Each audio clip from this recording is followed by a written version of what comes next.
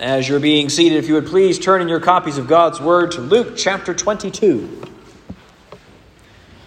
Luke chapter 22.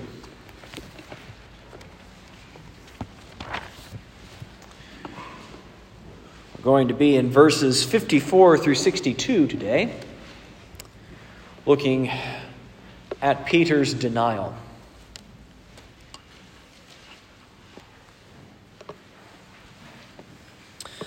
Luke chapter 22, we will be starting in verse 54.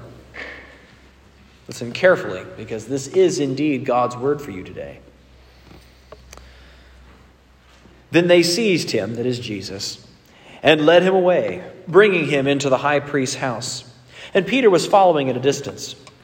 And when they had kindled a fire in the middle of the courtyard and sat down together, Peter sat down among them. Then a servant girl, seeing him as he sat in the light and looking closely at him, said, "This man also was with him." But he denied it, saying, "Woman, I do not know him." And a little later, someone else saw him and said, "You also are one of them."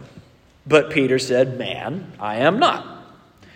And after an interval of about an hour, still another insisted, saying, "Certainly this man also was with him, for he too is a Galilean." But Peter said, "Man, I do not know what you are talking about." And immediately, while he was still speaking, the rooster crowed. And the Lord turned and looked at Peter. And Peter remembered the saying of the Lord, how he had said to him, "Before the rooster crows today, you will deny me 3 times." And he went out and wept bitterly. This is the word of the Lord. Thanks be to God for his word. Let's ask the Lord's blessing as we look at this text together. Oh, Jesus, we come to you and see this passage, an embarrassing passage, of a great sin of one of your disciples. I pray that we would be able to look at this passage and learn to avoid this same thing, but to also relish in the forgiveness that you have offered this very same man. We ask these things in Jesus' name. Amen. Betraying people or denying a relationship happens almost more by what one doesn't do than by what one does. I remember when I was a teenager, a friend and I were in a convenience store and we had found a little ball and we were passing it to each other throughout the aisles until one of our aims, I won't say who, was a little off and knocked over one of the other merchandise that was on the table, alerting the clerk to what we were doing. I, being the bold sort that I was, immediately abandoned my friend and went into the next aisle around to avoid the consequences of my actions. If you're listening, John, I'm sorry. And I left my friend there to take the heat from the clerk, who admittedly was nice but firm. She didn't kick us out of the store, but my friend took all of the heat for what we had done. This was something that was a betrayal of me. I was betraying him. I was leaving him to face the consequences of what we were doing together. By separating myself, I had denied any culpability for what had just happened and pushing my friend away and leaving him to take all of the heat. And this is a similar thing of what we see here. Obviously, what we see here is a denial of quite a different sort. This is Peter denying the Lord. But nonetheless, this is the same action. The reasons for why Peter might have done this is something that we will explore, but ultimately the reason for why doesn't matter. The fact that it happened is still bad. He might have been able to conjure up some sort of reason for what he was doing, but the reality is this was pushing Jesus away, trying to have Jesus for all of the blessings, but shoving him aside when it comes to costs and time to pay for this relationship. And this is what we're going to see here. This is one of the wonderful things about the Bible. The Bible is so wonderfully honest about the failings of its people. All through the Old Testament and the New Testament is people messing up one way or another. In fact, even with Peter, we'll see him make this mistake again, even after all of this has happened. When Peter is eating with one of the Gentiles, when his friends from the Jewish side of town come in, he withdraws himself and tries to deny that he's been with them and gets a tongue lashing from Paul, as we find out later in Galatians. This is something that Peter has struggled with. Peter likes to have people happy with him. And the Bible is honest about that. But it goes to show also, when we look into the book of Acts, that Peter was able to conquer this sin of pleasing people. And we're offered the same. We're going to see how all that fits together as we look at our 2 points today. The first, as you can see on your outline in the back of the prayer guide, the first point we're going to explore is don't deny Jesus who has accepted you. Don't deny Jesus who has accepted you. And we'll look into some ways in which that can be done. And then the second point is that Jesus can restore those who have denied him. Jesus can restore those who have denied him. This is the gospel. And that's what we're going to proclaim today. So let's look at this passage. And as we come to it in verse 54, we're picking up right where we've left off. Jesus has been confronted in the garden. The row of soldiers with swords and clubs have come out to arrest Jesus, and now they've taken him and they're taking him off to begin this first trial. Brought him to the high priest's house, and there's a little courtyard, and Peter has managed to follow at a distance, which is more than the rest of the disciples can say, but he has been following at a distance. Now he is in the courtyard. There's a fire that's been placed, and he's warming himself next to it. And here the drama begins. It's not from a Roman soldier with a sword. It's from a little servant girl who has recognized Peter and is the first moment of temptation. And sure enough, Peter denies it. And then a second one comes up and he does it again. And the third one comes up and he's had an hour to think about it between those 2 points. But he then denies it a third time. They notes here when this third one comes along, he is more certain because he says, "You are a Galilean." Galileans had an accent that was discernible. You could tell from where someone was in the country by the way that they talked. Peter's accent gave him away. They said, no, this surely is the person, but he's continuing to deny it. In fact, if we look into the other gospel accounts, it says at this point that he begins to make oaths and swear that he does not know this man. This is a full-fledged denial of who Jesus is and even denying that he has ever been a disciple of Jesus. This is something that can befall any of us. So why does this happen?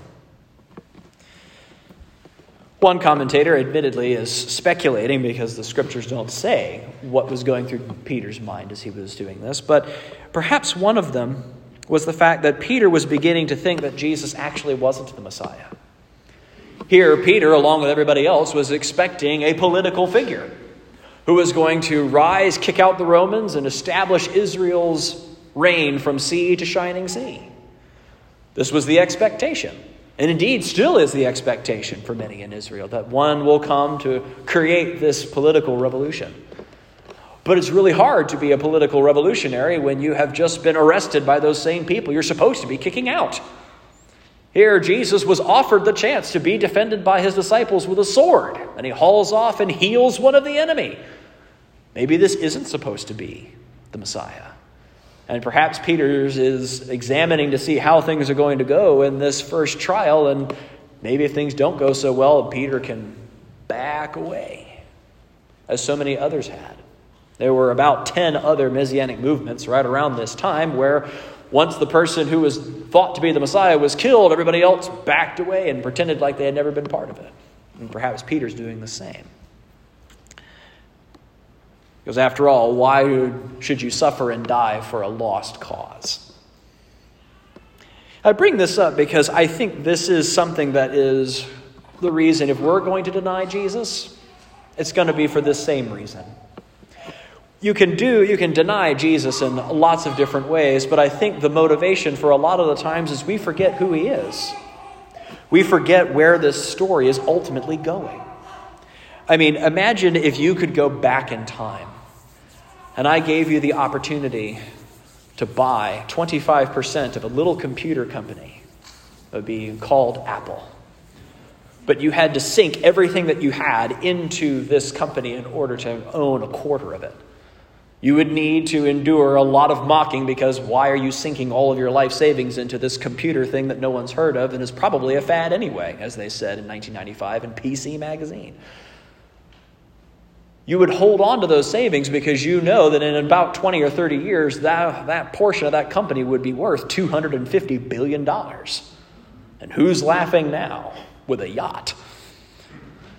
It would be easy to hold on to something like that because you can say, I know where this is going. I've seen the future, and it is today.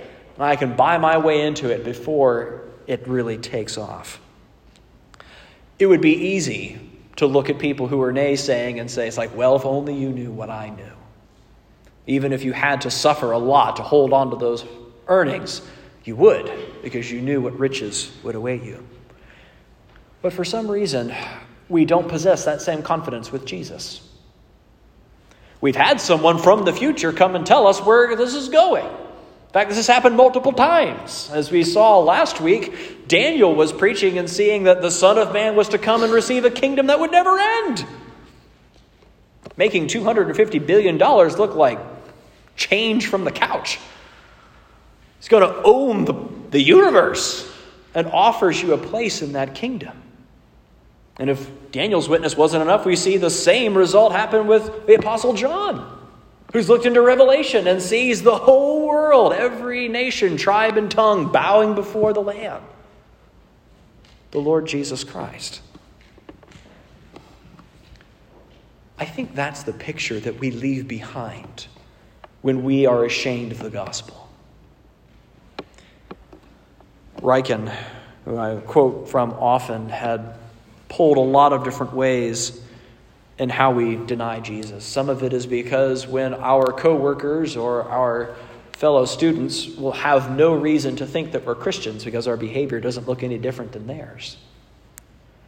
Or it could be at a time when it is unfashionable to decry certain sins that we want to hold ourselves back from those things. We're willing to condemn what the world wants to condemn, but we're a little less bold when it comes to sins the world likes or sins that our particular camp is prone to. We can deny Jesus when we're afraid to share the gospel with other people, as we talked about that in Sunday school today. When we look at that person who we can feel that we're supposed to bring the gospel to them, but we say, I don't know. It's a denial of Jesus. And it might be because we're forgetting what value we have. Jesus is going to win the world. He's going to rule the universe. If your neighbor laughs at you because you're a Christian, what's that? Or if one day we have to face some actual persecution here in this country, what if we have to give up our freedoms? What if we have to give up our lives? They're not ours anyway. Christ has purchased them. He's going to do something wonderful with them. Bring them into his kingdom for everlasting life. We forget that when we deny Jesus. Because in that moment, we value something else more. Whatever that may be. Security at your job, the applause of men. Perhaps that's what Peter is doing here. Wants to save his life. Wants other people to like him. We all like to be liked. But we forget what's happening. So this is what Peter does. And it's quite insistent. So what is supposed to happen to him? There's a passage in Luke that should make us be afraid, and be afraid for Peter. Because it talks about in Luke 12, 8 through 9, it says, "And I tell you," this is Jesus speaking, "everyone who acknowledges me before men, the Son of God also will acknowledge before the angels of God. But the one who denies me before men will be denied before the angels of God." What does that mean? It's the same word. Deny in Luke chapter 12 is the same deny we see in Luke 22. Does this mean there's no hope for Peter? Or that there's no hope for us? For those of us who have shied away from gospel proclamation, or those of us who have not spoken the truth when we should have, or spoken a lie to try to cover up what is the truth. What should we do? Ryken puts this rather convictingly. He says, the true test of discipleship is our witness to the world, and not just the promises we make to God. He goes on to point out that Peter was brave in private, but in public he was pretty quiet. He goes on to say, if we cannot speak up and say something for Jesus, then what kind of disciple am I anyway? It's a question worth pondering. When was the last time that we have shared Christ with someone? It's a convicting question. It's a convicting for me too. So does this mean that we're all just lost causes? Because if we're looking at this correctly, all of us would have some level or another have denied Jesus. Well, this is the beautiful hope of the gospel. And that's what we're going to turn to now as we look into our second point, is that Jesus can restore those who have denied him. Look with me into the Gospel of John. John 21.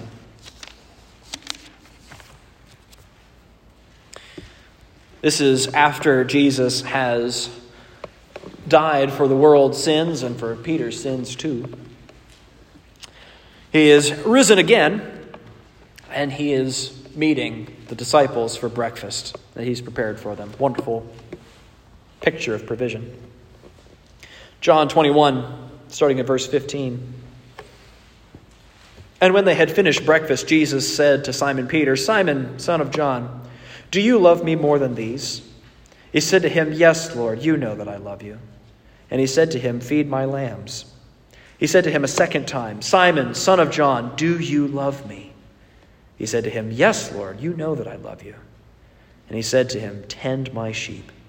And he said to him the third time, Simon, son of John, do you love me? Peter was grieved because he had said to him the third time, Do you love me?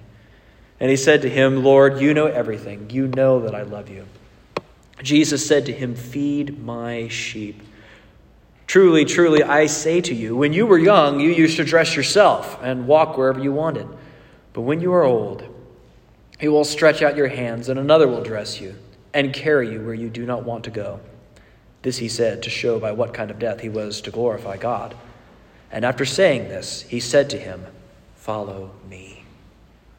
Here Jesus gives Peter a 3 times opportunity, just like the 3 times of denying. He gives Peter 3 opportunities to confess his love for Jesus. It's exactly what he does. This is forgiveness. This is a beautiful thing to see. But how did we get there? If we go back to Luke 22, we can see even there in verse 61 that as soon as Peter's denied him the third time, the Lord turned and looked at Peter. That's a unique note from Luke. It's the only gospel that records that. Makes eye contact with him. Then Peter remembers the saying of the Lord. Jesus had predicted that this would happen. But he also predicted that Peter would turn as well. That he would repent of this sin that he's done. And then we get to verse 62, and it says, And he went out and wept bitterly. A lot of times we can tend to think that when someone is crying, that means that they're very repentant.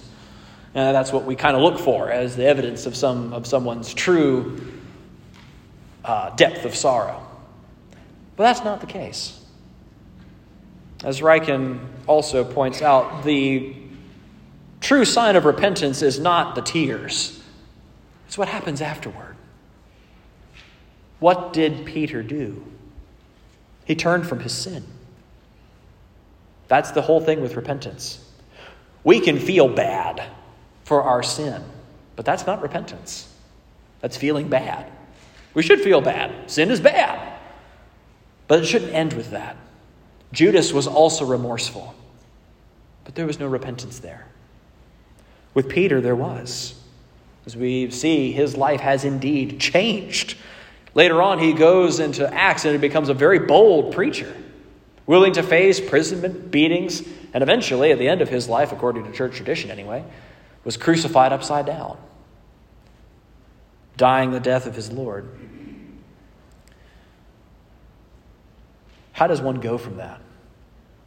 How do you go from someone who will deny Jesus in front of a servant girl at your very first opportunity to someone who goes and will end up dying for the gospel? And the answer to that, as it always is Christ. The reason why it's always that answer is because we always forget that. We always forget that Jesus is the one that brings us transformation. And that's what we see here. Peter is transformed by Christ as Christ offers him forgiveness. And he offers this to you too. In fact, that's what we're going to celebrate here at the Lord's Supper.